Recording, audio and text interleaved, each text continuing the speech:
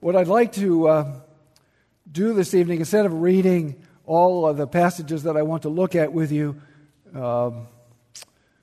this evening, I think what I'd like to do is just read the Lord's Day, which is, if you can follow along, it's, where is it, page 255 in the little book.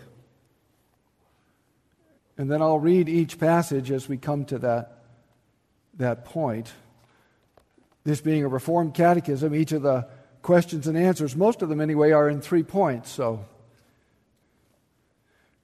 Bob will be happy tonight. He always gets after me. He says, "You need to preach the whole Lord's Day." Well, here it is. In the 16th century, when they preached the whole Lord's Day, they had 60 minutes. And we mere mortals in 2022 don't get 60 minutes. Reverend Gordon gets close, but Lord's Day 49, question 124. What does the third petition mean? Your will be done on earth as it is in heaven. It means, help us and all people to renounce our own wills, and without any backtalk to obey your will, for it alone is good. Help everyone carry out his office and calling as willingly and faithfully as the angels in heaven. Your will be done as it is in heaven. That's quite a thing to pray. It's a very big prayer. We go through the petitions in the Lord's Prayer, and they can pass our lips rather easily sometimes. But it is an amazing thing to say, your will be done on earth as it is in heaven. Because in heaven, everybody does God's will all of the time, as we say in the Catechism, without any backtalk. So we're making, as they say in business, a big ask. We are making a big ask, aren't we? Your will be done on earth as it is in heaven. And it's important that we understand what we're saying here, what we're saying in the Lord's Prayer, which is at the heart of the Christian prayer. This is the paradigm that our Lord gave us for our prayers. This structures our prayers. By the way, this is a freebie for the sermon, I guess, an extra. Never be ashamed to pray the Lord's Prayer. There are traditions that say, well, the Lord's Prayer is really not for today. It's for the millennial kingdom. And that's just not true. It's as not true as anything could be not true. Christian, you should make use of the Lord's Prayer. People have said to me many times, Pastor, I just don't know how to pray, or I don't know what to pray. And I say without hesitation, use the Lord's Prayer. It's what it's for. So as you use this prayer to sort of guide your prayers, to structure your prayers, we have to ask ourselves, what are we praying? Well, we're praying for the consummation of God's kingdom. Your kingdom come, your will be done. This is, in a sense, a continuation of that prayer. When a king conquers, everyone knows it. The Jews were expecting Jesus to bring an earthly kingdom. There was a lot of kingdom confusion in the first century. Judas was looking for an earthly kingdom, and he became disgusted that Jesus was not going to meet his expectations, and so he betrayed him. But the rest of the disciples were also looking for an earthly kingdom, and lots of people were looking for an earthly kingdom right up until the point it became clear that it was not going to happen.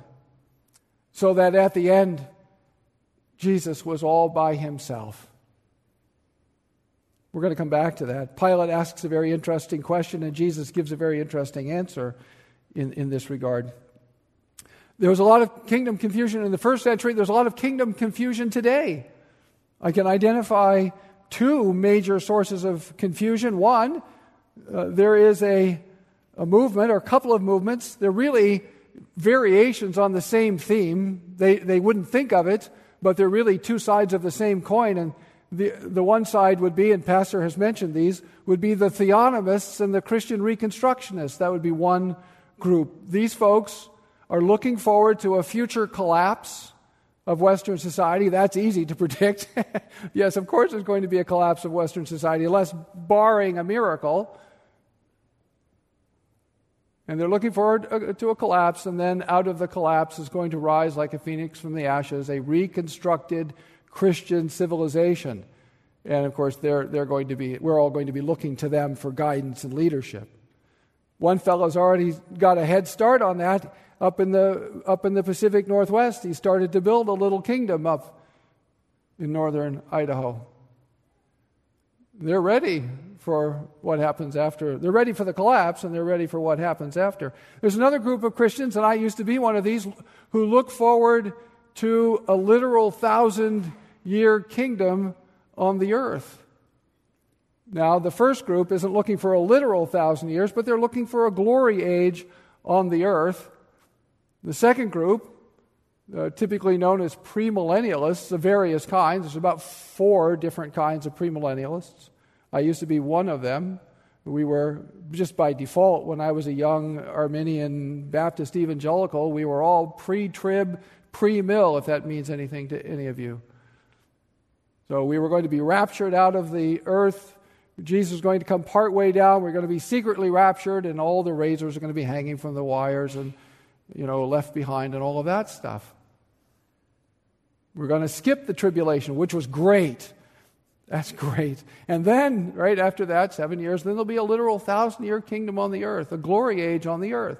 So both groups are looking for an earthly glory age, and then the consummation. And then the consummation. So those are 2 different versions, I say, of the same thing, and they both reveal a kingdom confusion looking for a future earthly glory age.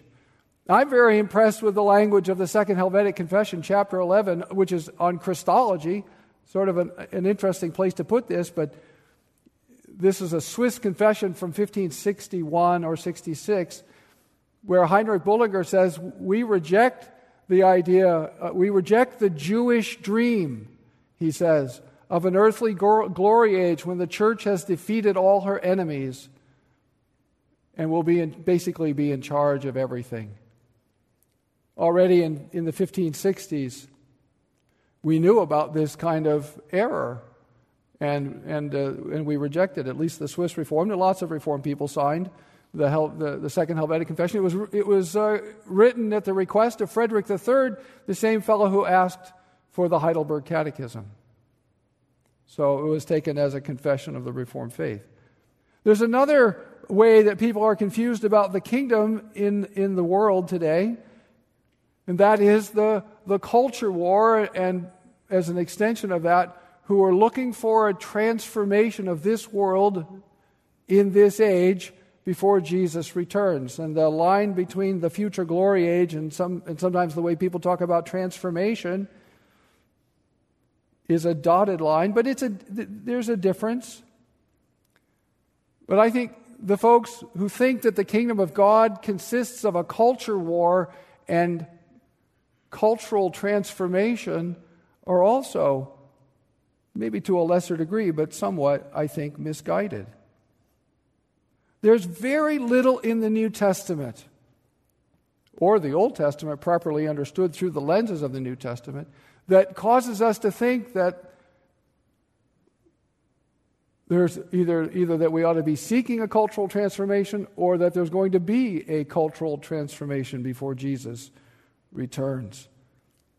About as transformational as the Apostle Paul gets in 1 Timothy is to say that we seek to live quiet and godly lives.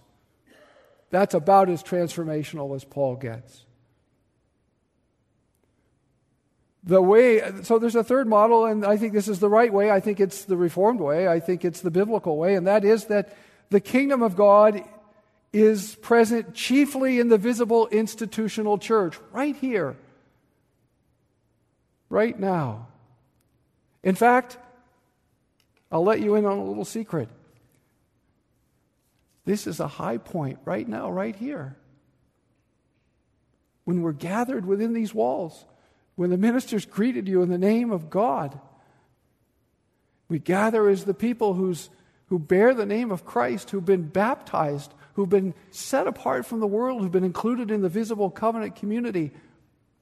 And children, I'm going to tell you another secret. When we gather for public worship, do you know that it's almost as if the roof isn't there anymore and the heavens are open and the angels are watching? Did you know that? Paul says that in 1 Corinthians. He says, listen, you people behave yourselves. Remember, the angels are present and watching in your corporate worship.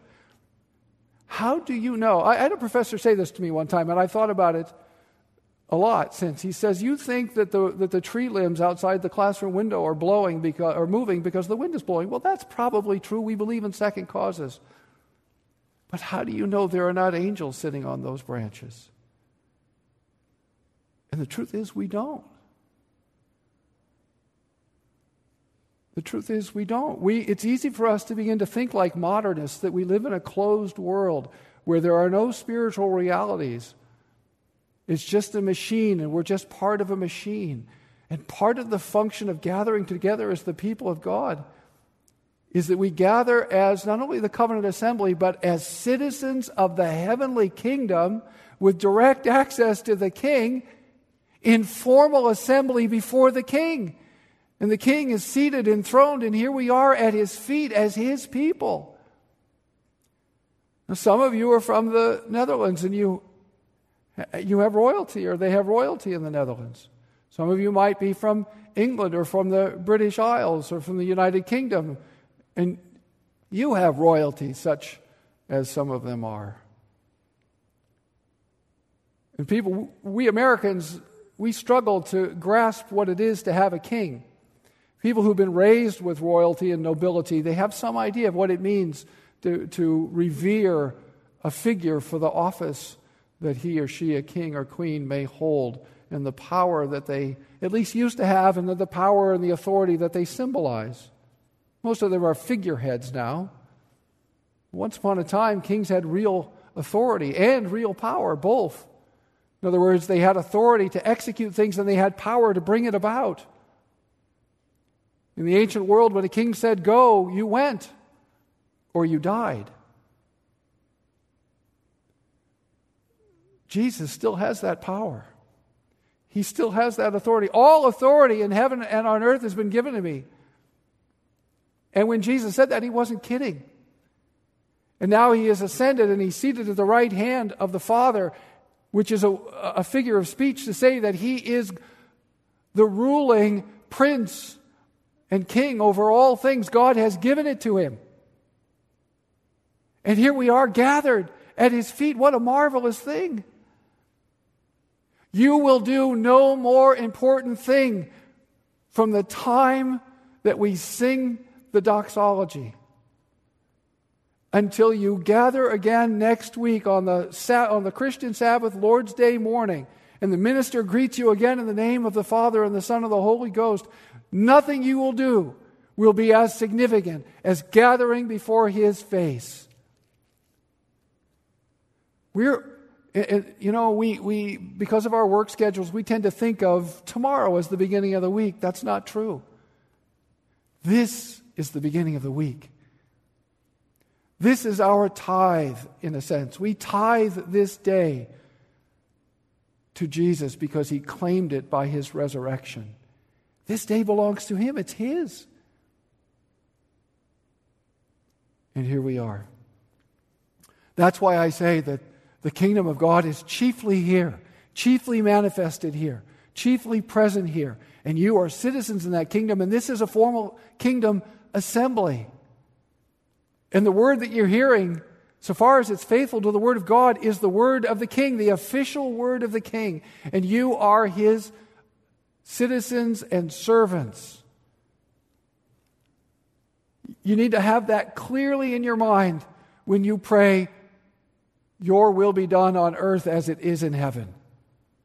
That's an official request by a citizen to his or her queen, or his or her king. It's an official request from a kingdom citizen to his or her king. You bow the knee and you bow the neck and you say, Majesty. May it be that your will be done on earth as it is in heaven. And what you're really saying, and we'll come to this, is make use of me as one of your servants in your kingdom.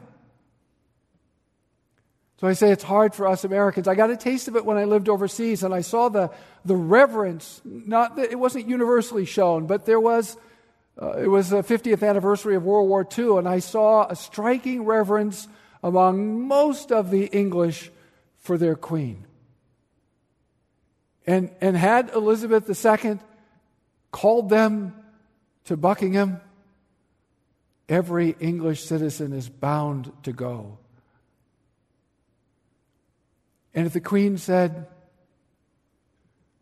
I have a duty for you, my citizen, an English citizen is bound to say, Majesty, what do you will?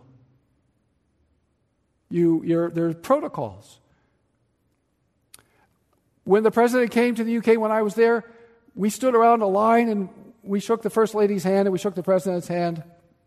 There wasn't a lot of protocol.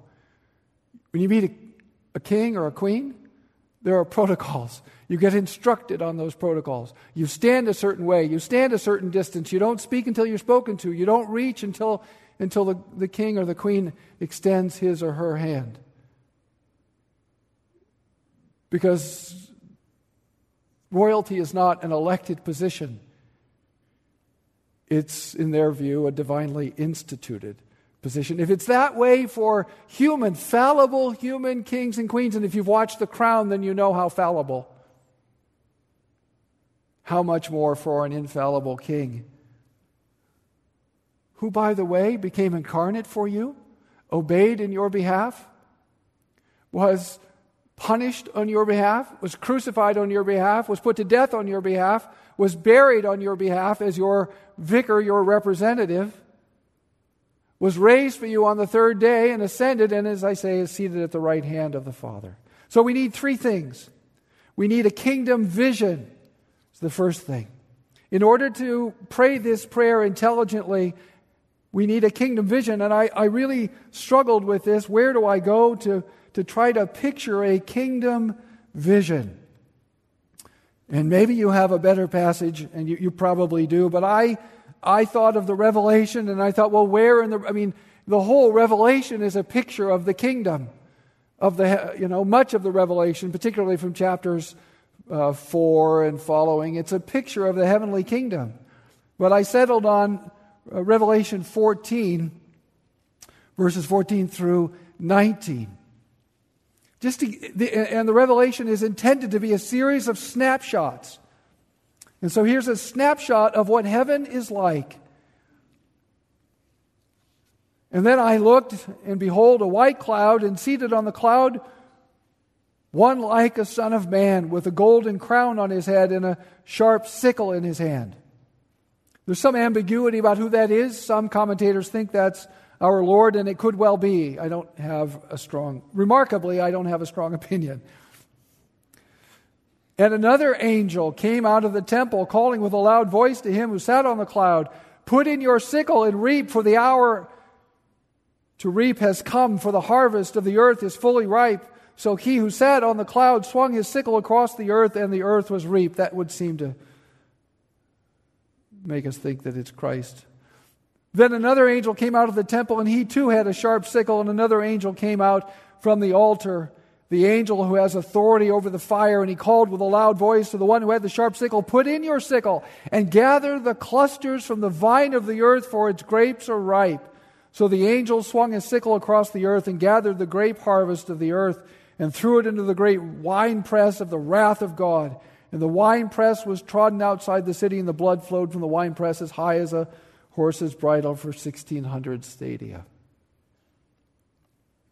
This is a picture of what it means to say, on earth as it is in heaven. This is how it is in heaven. The angels do the Lord's will without question. There are others too. You can look at verse 4 and you can see there are others doing the Lord's will.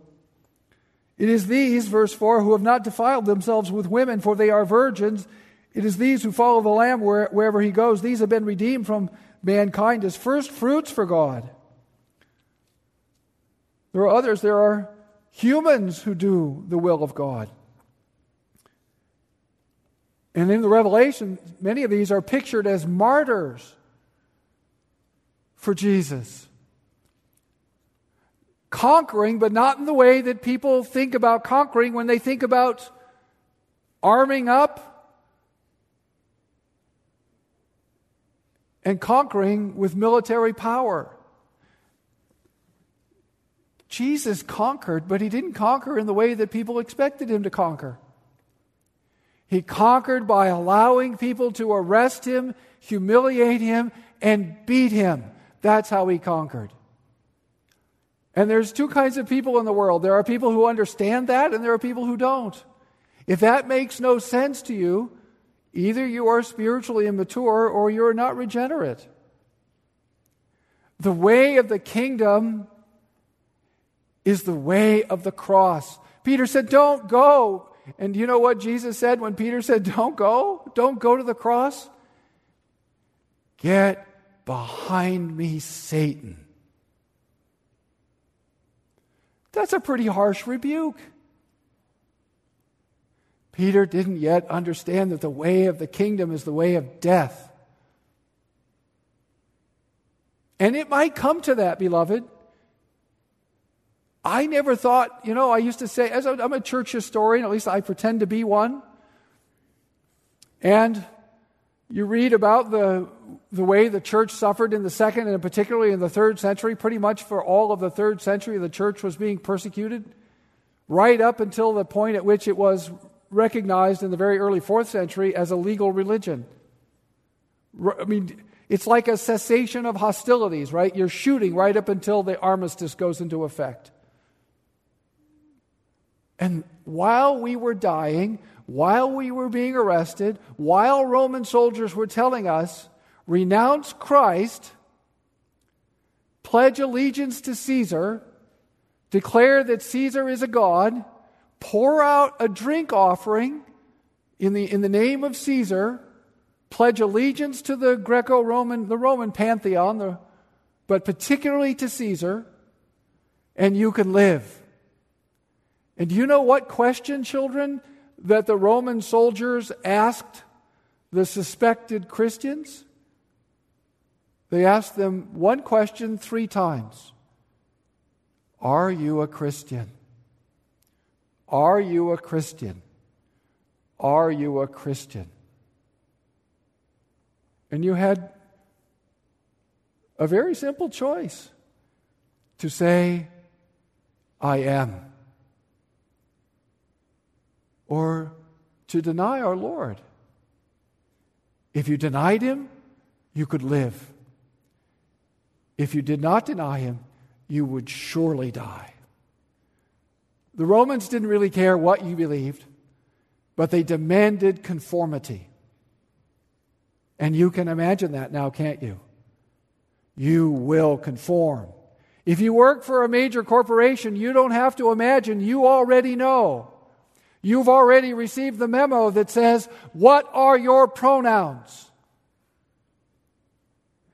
And anyone who doesn't say what his or her pronouns are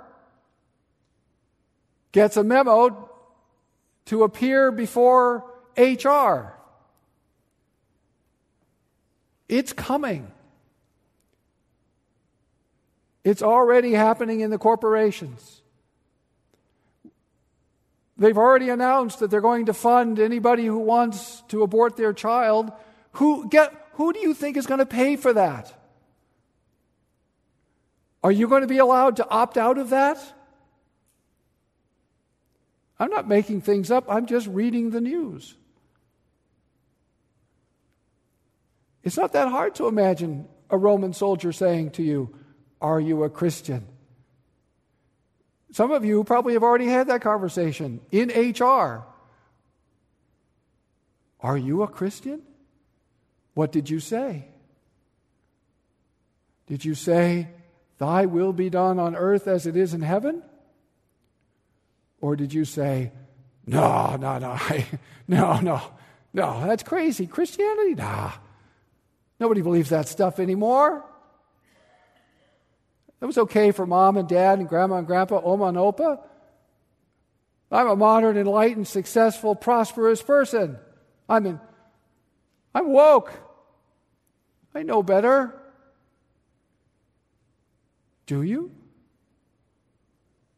When the Germans were tromping around in the Netherlands, some of you people stood up. You saw it. You were little, but you saw it. They thought they were bringing a 1,000-year kingdom. That's what a Reich is. 1,000-year kingdom. A glory age. An Aryan glory age on the earth. And Jesus sat in the heaven and he mocked them. He rules them with a rod of iron. But as he rules them with a rod of iron, there is a lot of blood of Christians on that rod of iron. That's what you have to understand. That's the nature of the kingdom of God. It doesn't go by power. It goes by human weakness. The power is in the gospel. It's in Christ. Secondly, quickly, we need a kingdom vision. We need a kingdom vicar, and praise God we have one. I've already alluded to it. Pilate asked Jesus, Are you a king? John chapter 18, verse 36. Verse 34, are you king of the Jews? Pilate, of course, is thinking about an earthly kingdom. Are you going to challenge me? Are you going to try to overthrow me? Are you leading a coup? Are you leading an insurrection? An insurgency? And Jesus said, my kingdom is not of this world. Were my kingdom of this world, my servants would have been fighting that I might not be delivered over to the Jews. But my kingdom is not from this world. Pilate said, so you are a king. Jesus said, you say that I am a king. For this purpose I was born, and for this purpose I have come into the world, to bear witness to the truth. Everyone who is of the truth listens to my voice. Pilate said to him, what is truth? We need a kingdom vision, and we need a kingdom vicar. And we have one. A vicar is a representative. A vicar who is in someone else's place, and that's Jesus. He came in our place. And he stood for the kingdom when everybody else ran away. And as I said, he bought that kingdom. He earned that kingdom. He took possession of that kingdom, not on the back of a white horse with a broad, gleaming sword and legions of angels. I could call down legions of angels. But he didn't do it. Because that's not the kingdom. All of the glory of the Old Testament, to the degree it existed under David and under Solomon, it was all a prelude to the real thing. And the real thing came to earth when God the Son was incarnate and was in the womb of the Virgin. It was a young girl who was pregnant with an infant, and that infant is God the Son, true God and true man, God the Son incarnate. And she pushed and she pushed and she pushed, and he was born, and he had an umbilical cord, and he grew in favor with God and man. He grew in stature and in knowledge and in favor with God and man, Luke says, Luke 2:52. Hebrews 5 says that Jesus learned obedience by the things that he suffered. And he did it as your representative. I say kingdom vicar, he's the king. On earth as it is in heaven, not my will, he says in Matthew 26:39, but yours. We said, not your will, but mine. Jesus said, not my will, but yours. Let this cup pass from me, but not my will, but yours. That's the paradigm for submission to the will of God. Not my will, but yours. And again, there are two kinds of people in the world. There are those who can say those words with some degree of sincerity, and there are those who cannot and will not. Who can't imagine saying, not my will, but yours. Our whole culture is built on my will, my way. And if you don't believe me, you clearly don't commute to work. I'm going to have my way. I'm going to cut you off. I'm going to exercise my autonomy. I am going to get what I want, the way I want, when I want. They're not kidding when they say it's a dog-eat-dog world out there. It really is. That's not the kingdom of God. The kingdom of God is people giving themselves to each other, led by a king who said, not my will, but yours, and then did it. He literally did the will of God all of his life for you.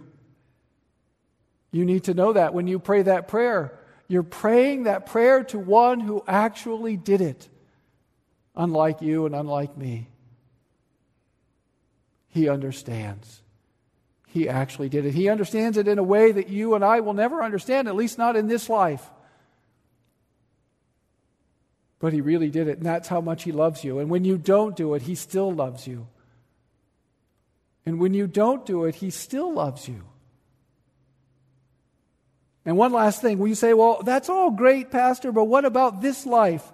Well, Psalm 103 is really wonderful in that regard. Psalm 103, verse 20 is instructive. And I'm thinking here about the language of the last part of 124, so that everyone may fulfill his office and, we might say, vocation. Say, what does this mean for my daily life? Well, you have an office and you have a vocation. You say, what office do you have? What office do I have? I wasn't elected to anything. I didn't run for office. No, that's true. You didn't run for office. You were chosen. You were chosen and appointed to office. Some of you were running away from it. And God the Holy Spirit reached out and he took a hold of you by the back of the neck. Like a benevolent, long-armed Irish cop. Oh, Faith, where are you going now? Sonny boy, boyo, where are you going? And gently brought you back. And didn't give you a wood shampoo, did he? That you deserved, that I deserved. I'm not thinking about anything in my past in particular, but God the Holy Spirit sovereignly and graciously brought you to himself, brought you to Jesus, gave you new life and true faith. He incorporated you into his eternal kingdom, unchangeable kingdom, the kingdom that's going to be consummated and all things are going to be, he's going to be all in all. So how do we live now in this life? Well, in the 1563 edition of the Heidelberg Catechism, in the German text, there are proof texts in the margins, and one of the proof texts says Psalm 103, and it's a reference to Psalm 103, verses 20 through 22. Bless the Lord, O you angels. Notice it's gone back to angels. You mighty ones who do his word, obeying the voice of his word. Bless the Lord, all his hosts, that's an army, his ministers, his servants, who do his will. Bless the Lord, all his works, in all places of his dominion. Bless the Lord, O my soul. It's the middle part here, obeying the voice of his word. All his armies, his servants, his ministers who do his will, that's you. That's you. Jesus has an army of kingdom citizens whom he's conforming to his will mysteriously, secretly, right now. You can't see it. You can't measure it. But God, the Holy Spirit, is at work in you right at this very moment, beloved, conforming you to Jesus, making you a little more willing, a little more ready to say, not my will, but yours. Be encouraged. He really is doing it. It's an act of faith to say that, but it's true.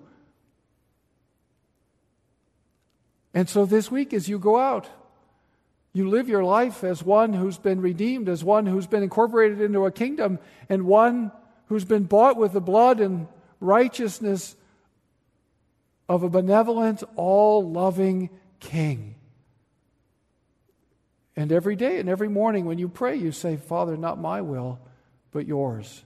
And every day, a little bit more, you mean it a little bit more. Let's give thanks. Lord Jesus, we are so grateful that you have not left us outside the kingdom, but you've included us in the kingdom. And you've changed our hearts, you've changed our wills, you've changed our affections, and you are changing our hearts, our wills, and our affections. Oh Lord Jesus, make it so more and more that we should say with all of our hearts, not my will, but yours. Help us to say it, Lord, every day, and help us to mean it a little bit more. For we ask it in the name of Him who said it every day and who meant it with all of His heart. Amen.